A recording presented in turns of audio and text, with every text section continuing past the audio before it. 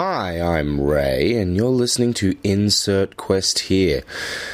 Today's quest is a special one. We are going to be looking back on the National Young Riders Festival 2019 that I just attended. Why I feel it's an important festival and why more RPG makers, designers, and fans should attend. And we're going to be doing that as an homage to the Mixed Six. So I have been helping out people at the festival, giving away free food that I have gotten from dumpster diving, as well as giving a couple of people some lifts to the airport. And one of the people that I gave a lift to the airport was like, the people that I stayed with in like a Airbnb type apartment thing had a bunch of food left over, so I figured I'd give it to you because I'm not going to have a chance to eat it. And one of the things they gave me was a couple of bottles of half-drunk wine, a now 4-pack of beers because 2 of them had been consumed, and an interesting, little Australian indie brewing company beer thing. And so I thought, in honor of this extra beer and one of my favorite beer podcasts as a person that doesn't really like beer, I would drink this beer and it would serve as the timer for how long I talk about NYWF. Now, I'm not sponsored by NYWF or anything, so, don't take my drinking of beer as a reflection on them. But here we go. Oh, foamy. Okay. Alright, so this is called a Pea Blossom Lemonade. It's by the brewing company The Welder's Dog, by the looks of it. Let's see if they've got a blurb on here. If you're looking for something light, refreshing, and not too sweet, then you're going to want to try our Pea Blossom Lemonade. Lovingly, naturally fermented at our brewery in Armidale. Oh, Armidale! We add pea blossom flowers to give it a gentle earthiness and signature pink colour. Vegan-friendly, low in sugar, and outrageously delicious. What more could you want? You know, I feel like this is... I thought this was a beer, but... it could be a beer, but it just tastes like a mildly alcoholic grapefruit lemonade. If this is a beer, congratulations, we've found a third beer on the planet Earth that I'm willing to drink. Comments from the Peanut Gallery, evidently. Alright. Well, so, I suppose we should get into it. So, for those that are unaware, the National Young Riders Festival is a festival for artists that is part of a larger co-festival ecosystem. The This Is Not Arts Festival is a coming together of a bunch of different festivals to put on a bunch of arts events in Newcastle. So there's a theatre festival component, and there's a visual arts, more general arts festival component, and then there's the Writers' Festival. The main one that I have attended in the past and got to contribute to this year was the National Young Riders Festival. I'm not going to talk too much about what I did as an artist there, because that sort of content I actually have a space for, and that is on my Patreon. So normally after I do a event like this, like attend a convention, I will talk about what I did there on that show on Quest Markers. But instead, what I'm going to do here is I'm going to talk about like the benefits that MYWF presents to both artists and attendees, and why. I mean, really going to be focusing on artists. And here, when we say artists, we mean the people that are presenting stuff at the festival and being paid to be part of the festival. So I think we're going to start off with a few of the differences about the festival that made it an interesting process for me to and made me want to attend it, as well as what separates it out from some of the other festivals. So if you've ever attended PAX or any of those big RPG conventions, you know that you tend to come up, or gaming conventions in general, you know that you come up with an idea for an event, you pitch it to the organizers, and then if they like your event, they program it on, and then you come, you run it, you do it. You also know that you generally don't get paid for it. At least, I've never heard of anyone getting paid to do their events. Normally, the payment is that you get a free ticket to the event. Now, to be fair, a ticket to PAX is like, if you're going to all 3 days, is like a couple of $100 generally. I think it might be a little bit less than that. If you buy an individual ticket, yada, yada, yada. It's expensive. It's not cheap. It's not an unusual price for a convention. It's just because something is a normal price doesn't mean that it's an accessible price. So in a way, you're kind of being compensated. Hey, you get to use this ticket. But at the same time, you're not actually getting paid. I'm going to take another.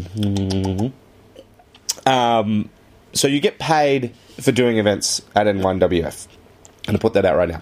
It's not a huge amount, but you get paid a small-ish amount for doing a 1 hour event. So a 1 hour event might be about $60. These amounts are going to be subject to change, but they didn't tell me not to disclose how much I got, so yeah.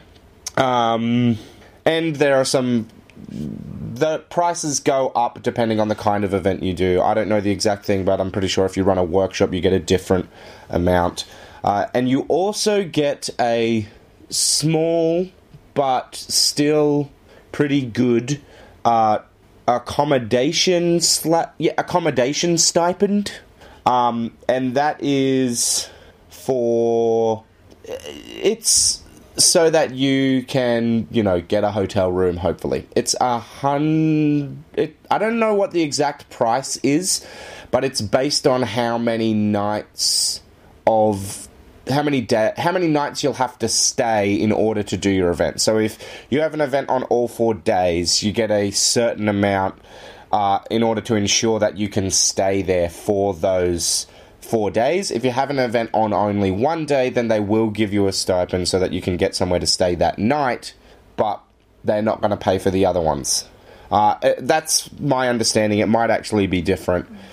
And they also have a partnership with the local branch of Youth Hostels Australia, where they kind of secure a certain amount of the dorms for the artists that attend, and so you can stay there. And I think if you stay there, you don't get the stipend, but I'm not 100% sure. But the point is that there's a lot more accommodations made. They're not going to cover 100% of your costs, but they are subsidizing your costs, and you are getting paid as well. So that's pretty good. And again, stands out in comparison to... PAX is the main large convention I've been to, but I have no reason to believe that other large conventions are any different. Maybe you get paid for doing, those Melbourne International Game Weeks things, but I've never heard of that. So, if you are getting paid for those, none of you are talking about it. And you should talk about it, because I really don't want to do events anymore where I don't get paid. Because even when it is a small amount, and I say small amount, I essentially made $60 for doing a 10-minute reading, which is actually a quite high ratio. But it was a 1 hour event, so, it's less of a high amount when you look at it that way. And also when you factor in the fact that I still had to be at the, I didn't have to be at the festival. I could have just come to the one event that I was on, but that's not really the point. So you're getting paid, which stands out, substantially. And even though it's not, a ridiculously high amount, it is still more than anyone has ever paid me to hear my opinion on a thing. And it is also, importantly, you getting paid. And that goes a huge way for helping develop how you... I don't know. For me, it helped me feel legitimate. People are willing to pay me to hear me talk about art stuff. As a person that makes kind of arty RPGs, but also, if I was just... Yeah, anyway. As a person that sometimes writes art RPGs, but also just writes and makes RPGs in general, it was really...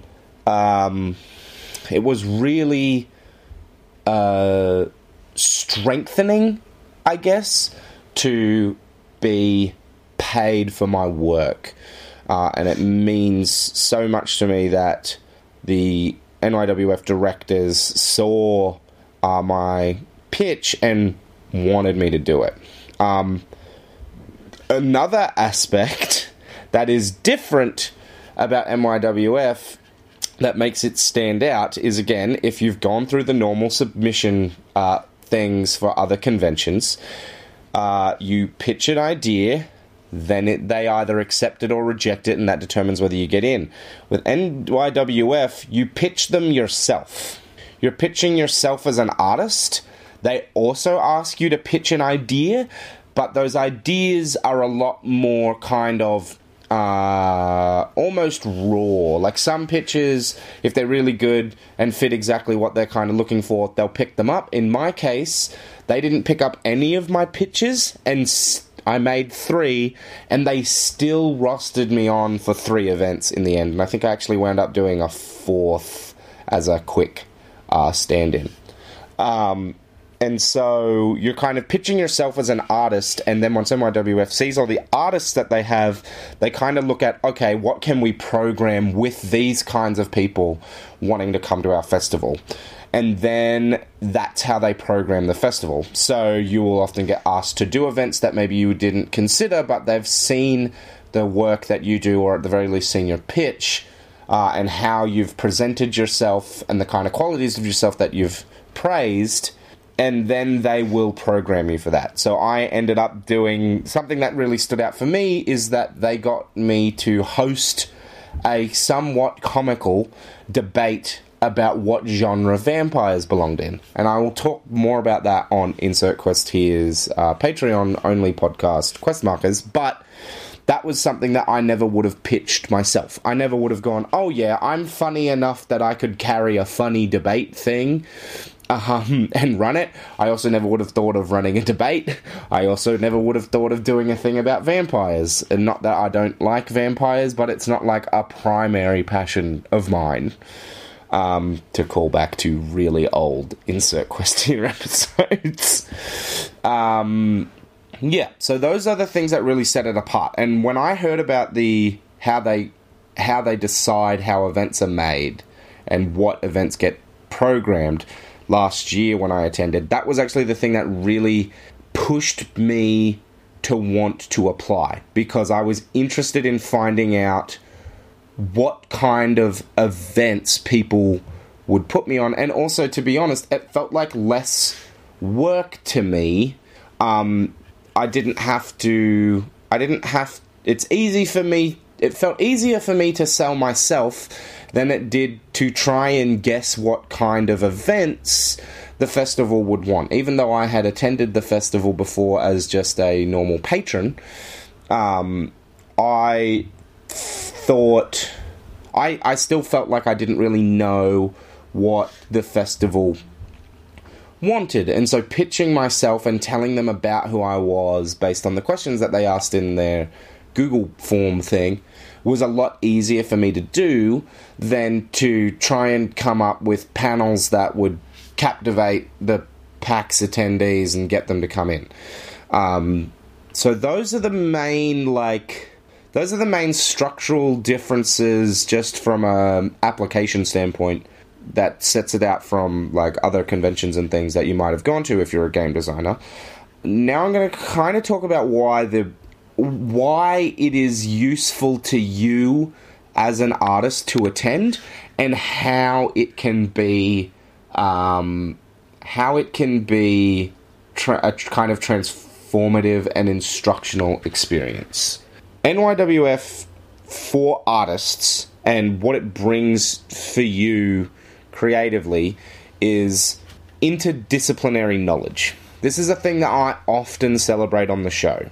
Studying and being aware of how other artists create, even when it's not your field, helps you create in yours. An example that I talked about a lot this weekend at NYWF was that when I get stuck creatively, I watch music production videos. Like when I can't think of what I want to do for a podcast, or I'm having trouble writing for a game, I go and watch Andrew Huang videos because his shit's great, for one. And two, it is very far from the kind of work I'm doing. Like, we're both using audio editing tools, but he's using them for a completely different purpose to me. Arguably, the purpose that they're more originally intended for. And also, he is, not only is he working in a different medium, but he's also doing a completely different process. He's creating shorter content. He's creating more consumable content. And he's doing a lot more remixing and things like that. Although to a certain degree, there's an argument that RPG making is also a lot of remixing, and really isn't all art remixing, but we're getting off topic. Interdisciplinary knowledge gives you a lot of... It helps build the diversity of your skills. And I don't mean that when I say that diversity of skills, I mean that a phrase that kind of exemplifies this for me is that I think it might be like a martial artist proverb. I can't quite remember. But it's basically drawing your knowledge from many wells. Drawing water from many wells is like a thing to do to avoid... You know, if one well is bad, then you're less likely to get sick and die if you're drawing water from many wells. But also, if you're drawing water from many wells, you're less likely for one well to completely run dry. You're spreading out that load. And to a certain degree, that applies here. If you are drawing your knowledge from a lot of different spaces, you're less likely to get stuck and run out of ideas, but you're also less likely to crumble should one of those pillars that you're drawing on disappear or become inaccessible to you, or in some other way become tainted. And it just means that you can create a stronger product. As I add more mediums to my base as an artist and add more kind of fields that I can work in, I'm now getting into writing poetry, I am now making zines, I have made podcasts, I have written games. Those are all artistic mediums where I can express a project. And so if something isn't quite working as one, I can try and see if it'll fit into another. That's kind of a really big selling point for interdisciplinary knowledge, and NYWF is a perfect opportunity to see all of that. You have script writers, you have podcasters, there's shitloads of poets, there's people that write for film, television, there's people that write for theatre, there are journalists, which I might have already mentioned. There are art critics. There's just so many different people that call themselves artists. And I didn't find this out until I was almost leaving the festival, that there are actually other game writers at the festival. So I thought I was the only game designer at the festival, the only person pegging themselves as a game designer, but I actually found out pretty much on the last night that at least one other person at the festival writes games, as well as one of the volunteers being somebody that was starting to make games, or had been making games themselves, and I think was also doing a uni degree about it. And so there is already all these people here. And last year there were a few video game industry people at the event, whereas this year I didn't see as much of that, and there definitely wasn't heaps of it. There was a event where we played some board games, but no one else mentioned that they were a game designer. That doesn't mean that they weren't, they just didn't bring it up. And so there are a lot of different artists. There's also people that like create artistic spaces at the event. There are just so many different creators that are all just trying to find any way that they're even tangentially related to being a writer.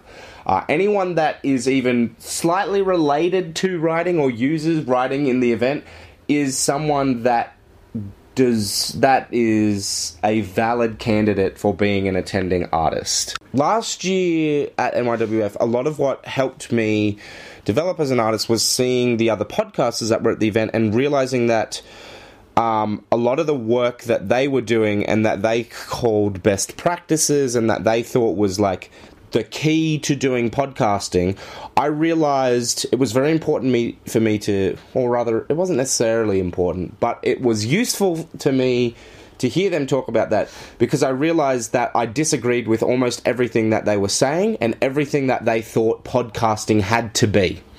Pretty much the only thing that I enjoyed about pretty much the only thing that they said that influenced the way I chose to develop my work is one of them talked about how more podcasts should use kind of ambient sound, but also use pauses more effectively, and that is to leave breathing space and let a moment linger.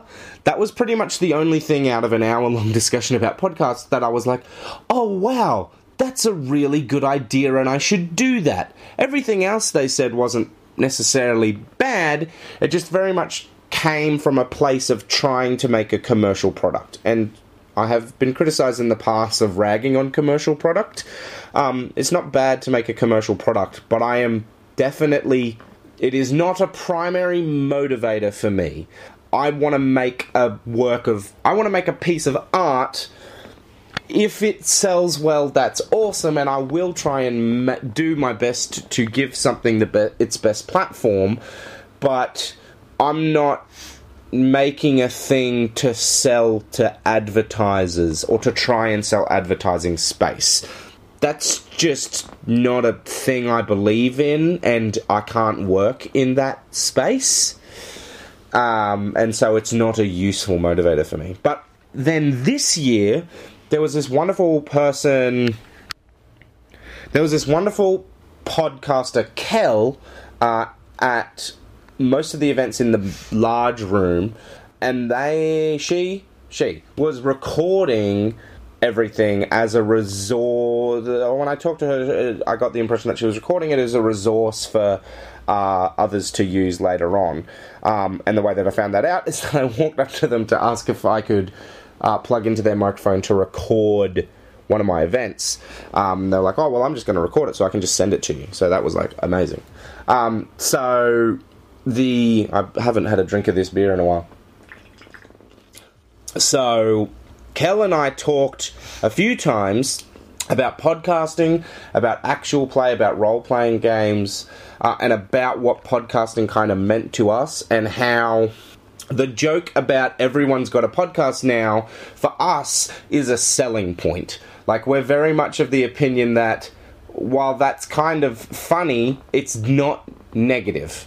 While everyone having a podcast can be is often seen as a bad thing, because it's like, oh, well, people just making too many podcasts. The whole point of podcasts, for Cal and I at the very least, was that you can find the niche podcast that you want. There are as many podcasts as there are listeners of podcasts, and while that means you're unlikely to capture the majority of the market or whatever, that shouldn't be your goal. If it is, good for you. I'm not gonna do it.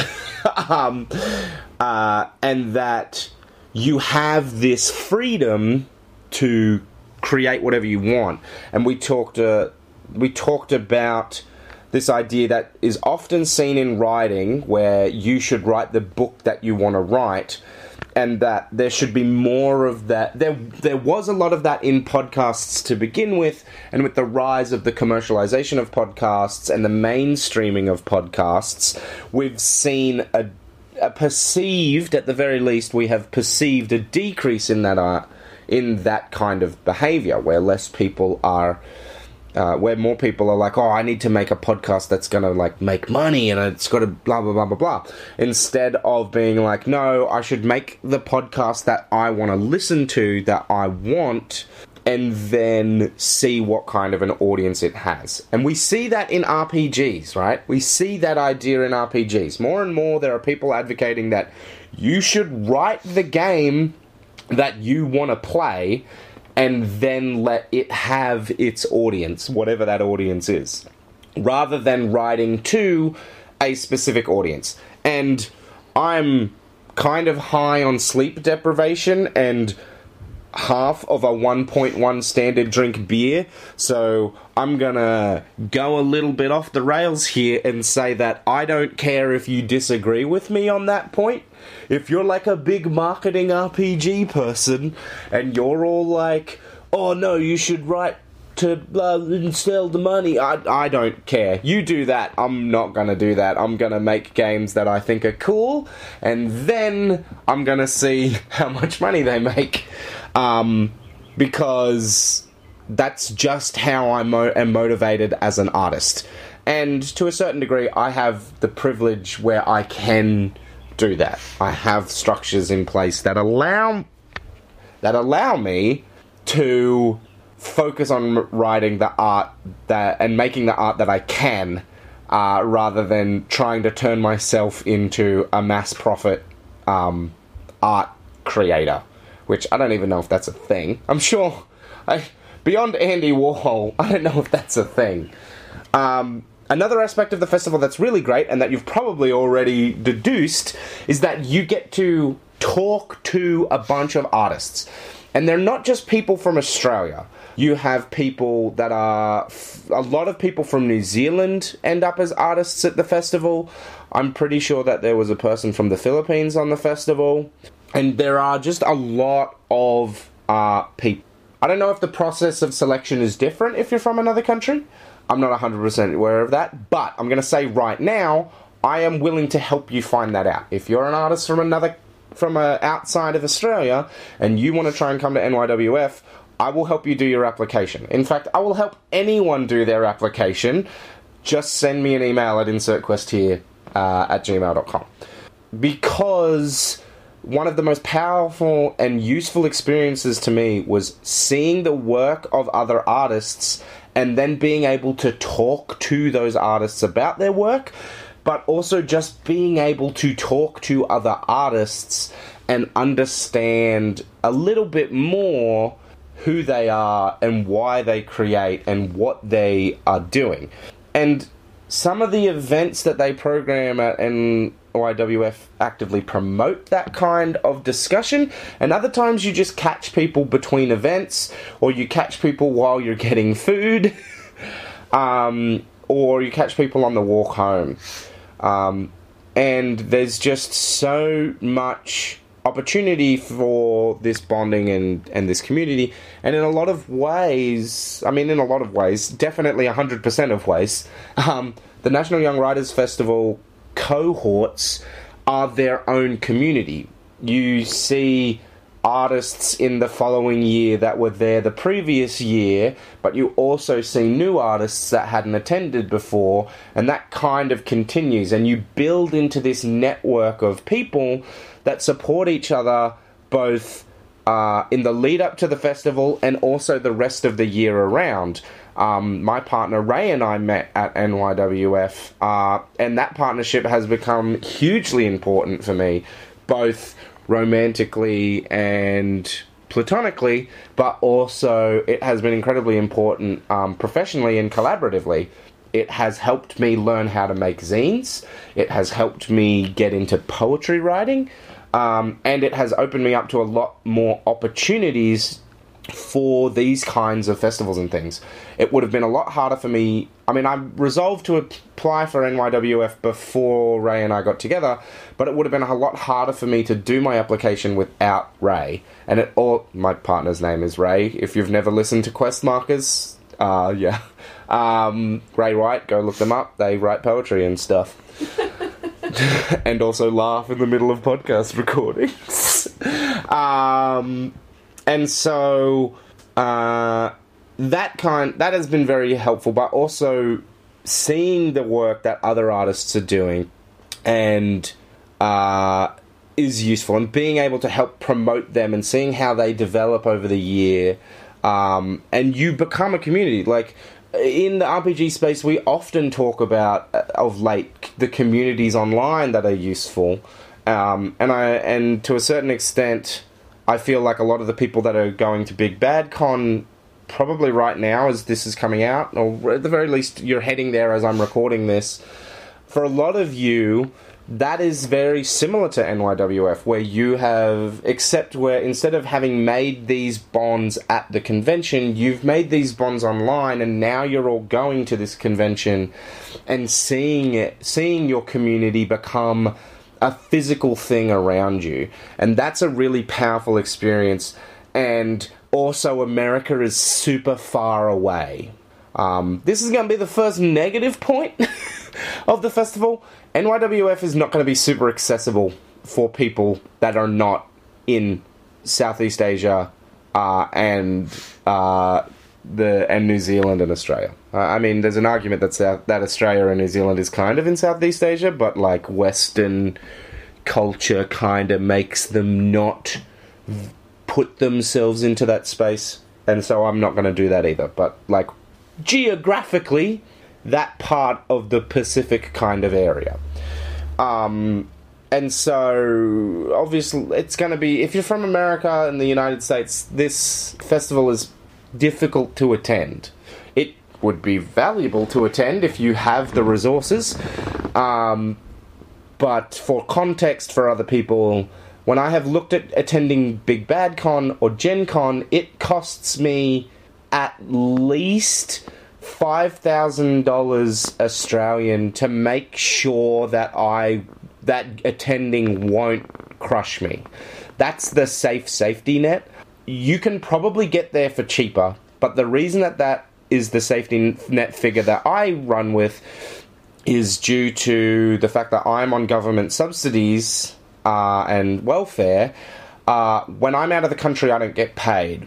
If I don't get paid for a fortnight, I can't make my mortgage repayment. If I don't get paid for a month, I am going to miss all of my bills. If I don't get paid for 6 weeks, I will probably be facing financial ruin, which is a bit of a downer. And that's why those festivals are not accessible to me. If I was a more well-off person, I talked about this recently with a friend, it costs more to be poor. It's cheaper if I am more well-off to go to those festivals.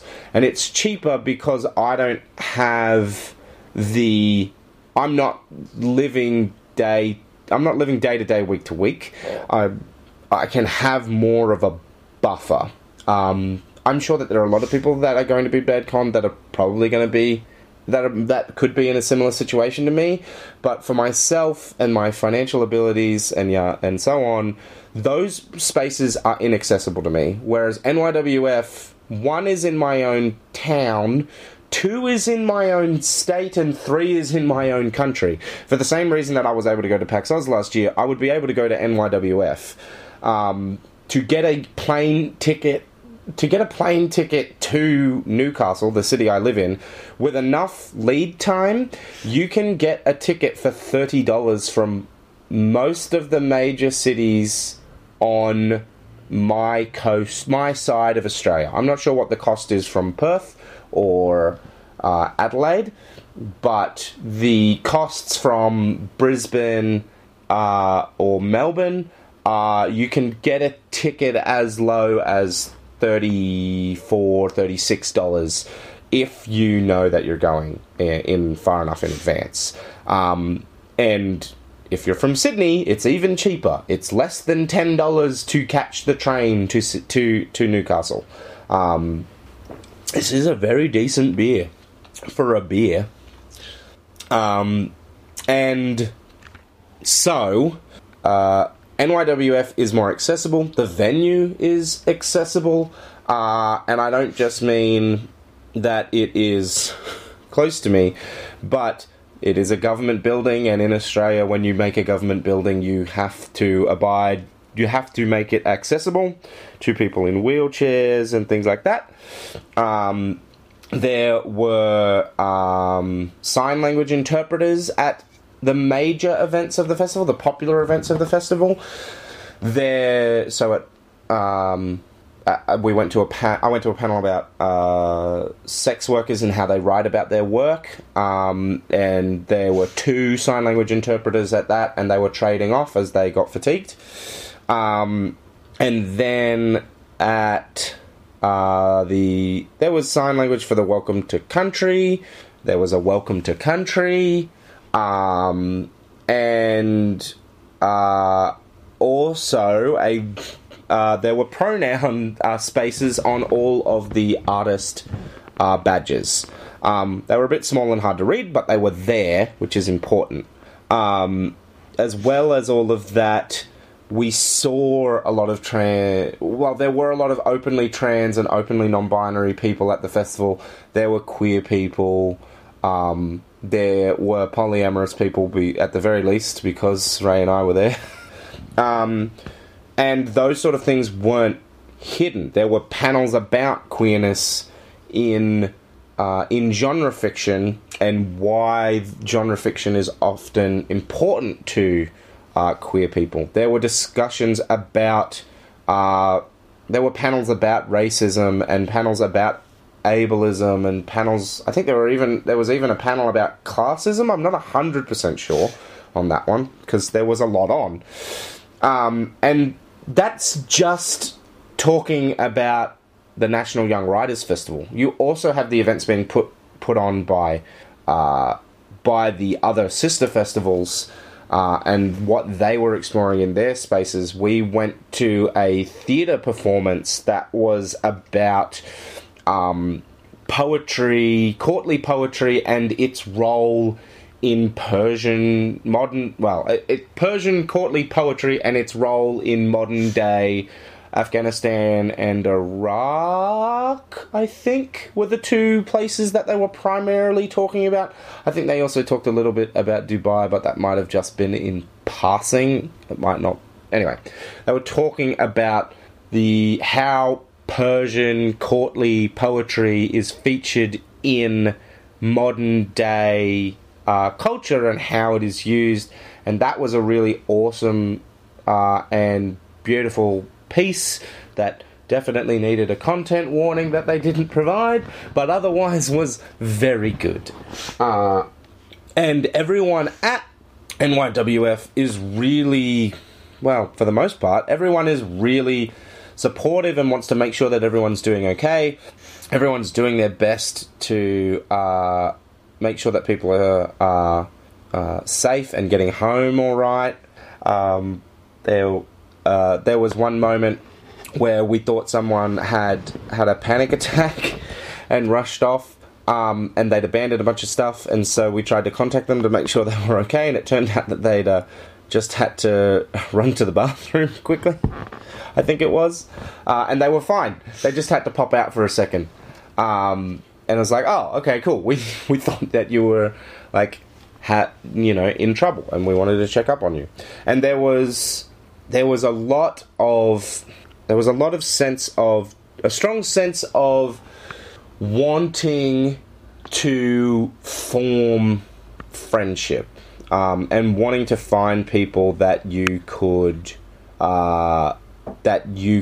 connect with, and I felt like it was a welcoming space. I can't speak for everyone because I didn't talk to everyone at the festival, so if there are dissenting opinions about this, by all means, let me know. But for me, the festival seems so open and welcome, and friendly, and people want to hear from you, and they want to talk to you, and as long as you're respectful, generally, you can pretty much talk to anyone, as long as you are respectful. For game makers and fans of games, the reason that I think that you need to be at NYWF, I've kind of been talking pretty rambly about, like, all of the cool, exciting energy things of NYWF, but the reason that you all need to be here is that you're working in a space that is increasingly becoming known to the mainstream. And the game designers that I talk to a lot are people that are generally not afraid to experiment. So even within our field, you're trying out things that are pushing the boundary. You're weaving real-world magic into your games. You're making games that actively help you with your mental health. You're making games that explore forgotten parts of history. And you're creating games in form factors that haven't been seen before, even in our industry, and you're presenting them in ways that haven't been seen before, at least widely. And so I think that you have a lot to contribute by claiming for yourselves the title of artist, because all of you are artists, and you have a lot to gain by sharing that with others. I'm sure I have talked about this before on the podcast somewhere, but I loathe secret knowledge. I understand that for some cultures, secret knowledge is very important. For me, as a neuroatypical person, the keeping of secrets can be really frustrating, and I understand why they're needed, but in particular, secrets are frustrating when they are about skills. And I'm of the opinion that keeping a skill secret and not teaching it to people is more of a disservice to you than it is a protection of your craft.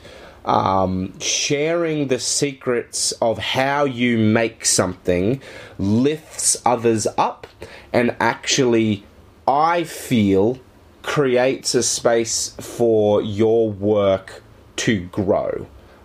It is important for us to share what we know with other people, both so that those skills don't get lost, but also so that the main advantage of human culture keeps going. Like, the fact that we can communicate skills to people and communicate knowledge to people is the thing, more so than any other, that keeps humans alive.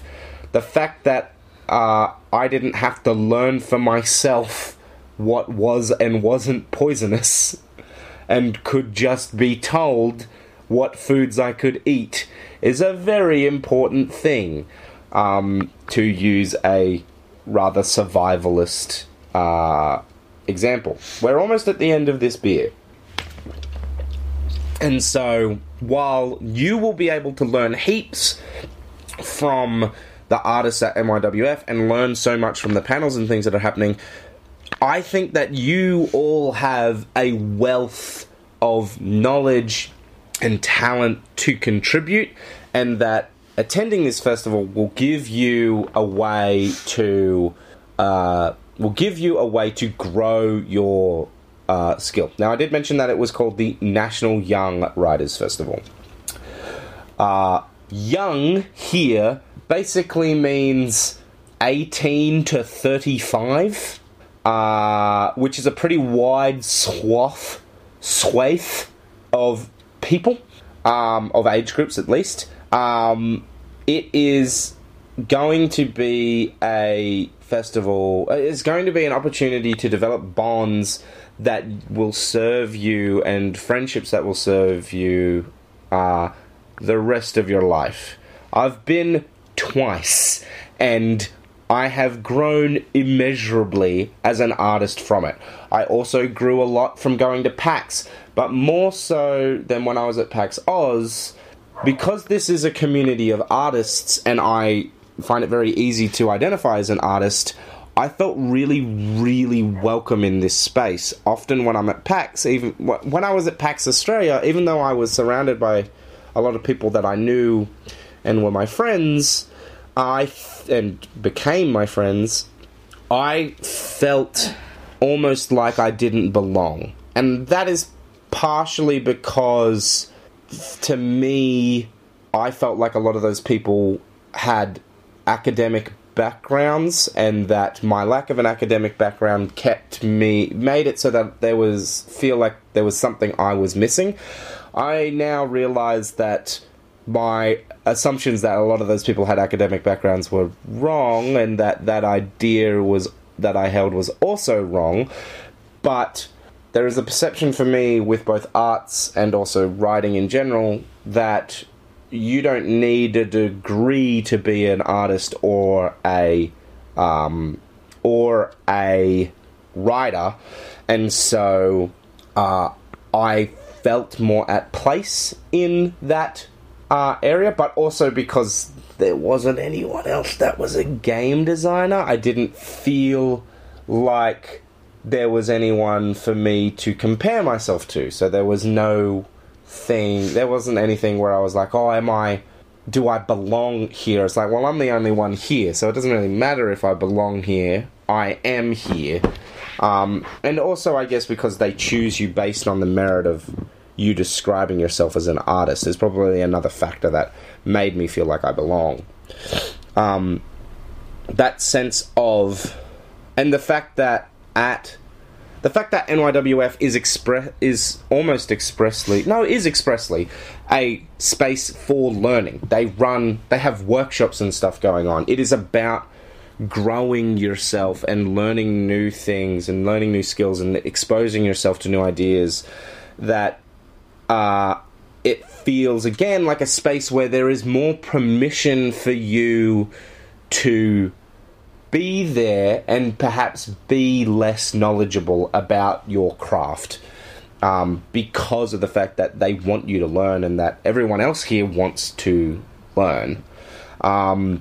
I've talked about this for a very long time, but I have a lot of strong feelings about this festival. So I hope that some of you will hear this and come to the festival. It is a beautiful event. There are so many fun and engaging things going on.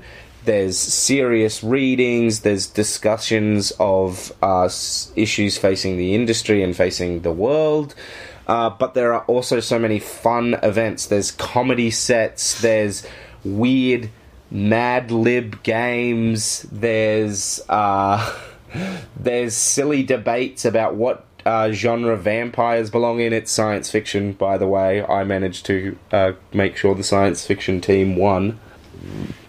And it's such a beautiful event, and so much of what makes NYWF what it is the kind of people that they bring in to help coordinate the event, the wonderful volunteers, the board members that give their time, the co-directors that help get the festival running, all of the administration teams and things like that, and also the wonderful people that give their time to make the event happen. It's more than just the artists that are attending. So many people make NYWF happen. And that's not even talking about the Zine Fair. So I really cannot overstate. I cannot overstate how much value I have gotten out of attending NYWF twice, and once as an artist. And I just genuinely think that it is such a fantastic opportunity, and I really hope that this will inspire some of you to apply as artists next year. You can follow NYWF on Twitter. They're also active on other social media platforms. They do the artist call-outs normally at the beginning of the year. I will share that stuff too, so if you follow me closely on Twitter and Facebook, you'll see me talk about the artist call-outs.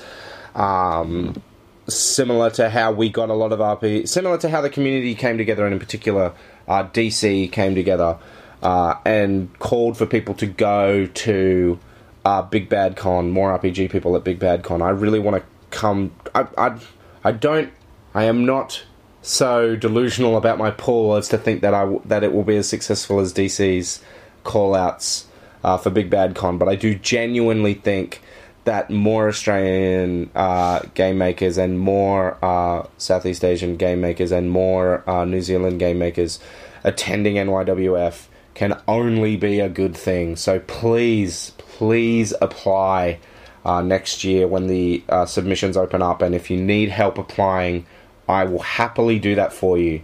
I'll happily do that with you, more accurately. So please do.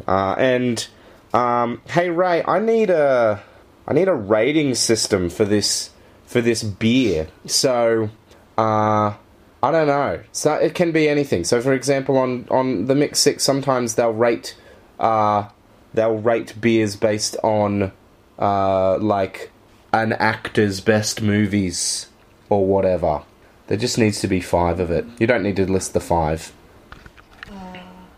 Yeah, so what do you want to do for the rating system? The pink-tasticness of it.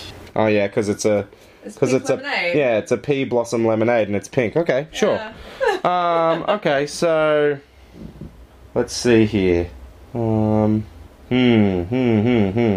I think that it is a. I mean, it's not a. I've loaded up a list of shades of pink here online.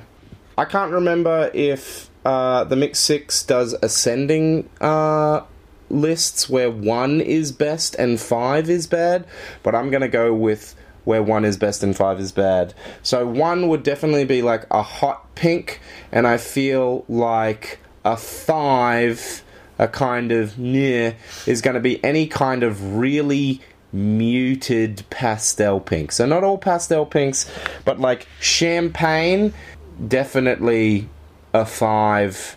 Not very good, not here for a champagne.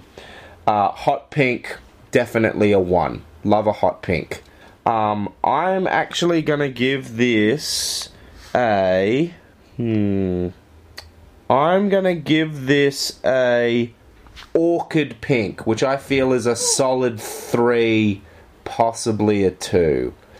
Somewhere between a 3 and a 2 is what I'm feeling. It's good. I would drink it again. It's slightly bitter, but because of how fruity it is, it's almost like this is almost a cider. I mean, it calls itself a lemonade. I thought it was a beer, but I guess it's a lemonade. It's a weird thing. It's a weird thing. I'm gonna give it a 3.5. It's a solid 3.5. It's a solid orchid pink. I hope that you enjoyed this very long episode where I rambled about how much I love NYWF and why I want you all there. For now, farewell from the past. I'm Ray.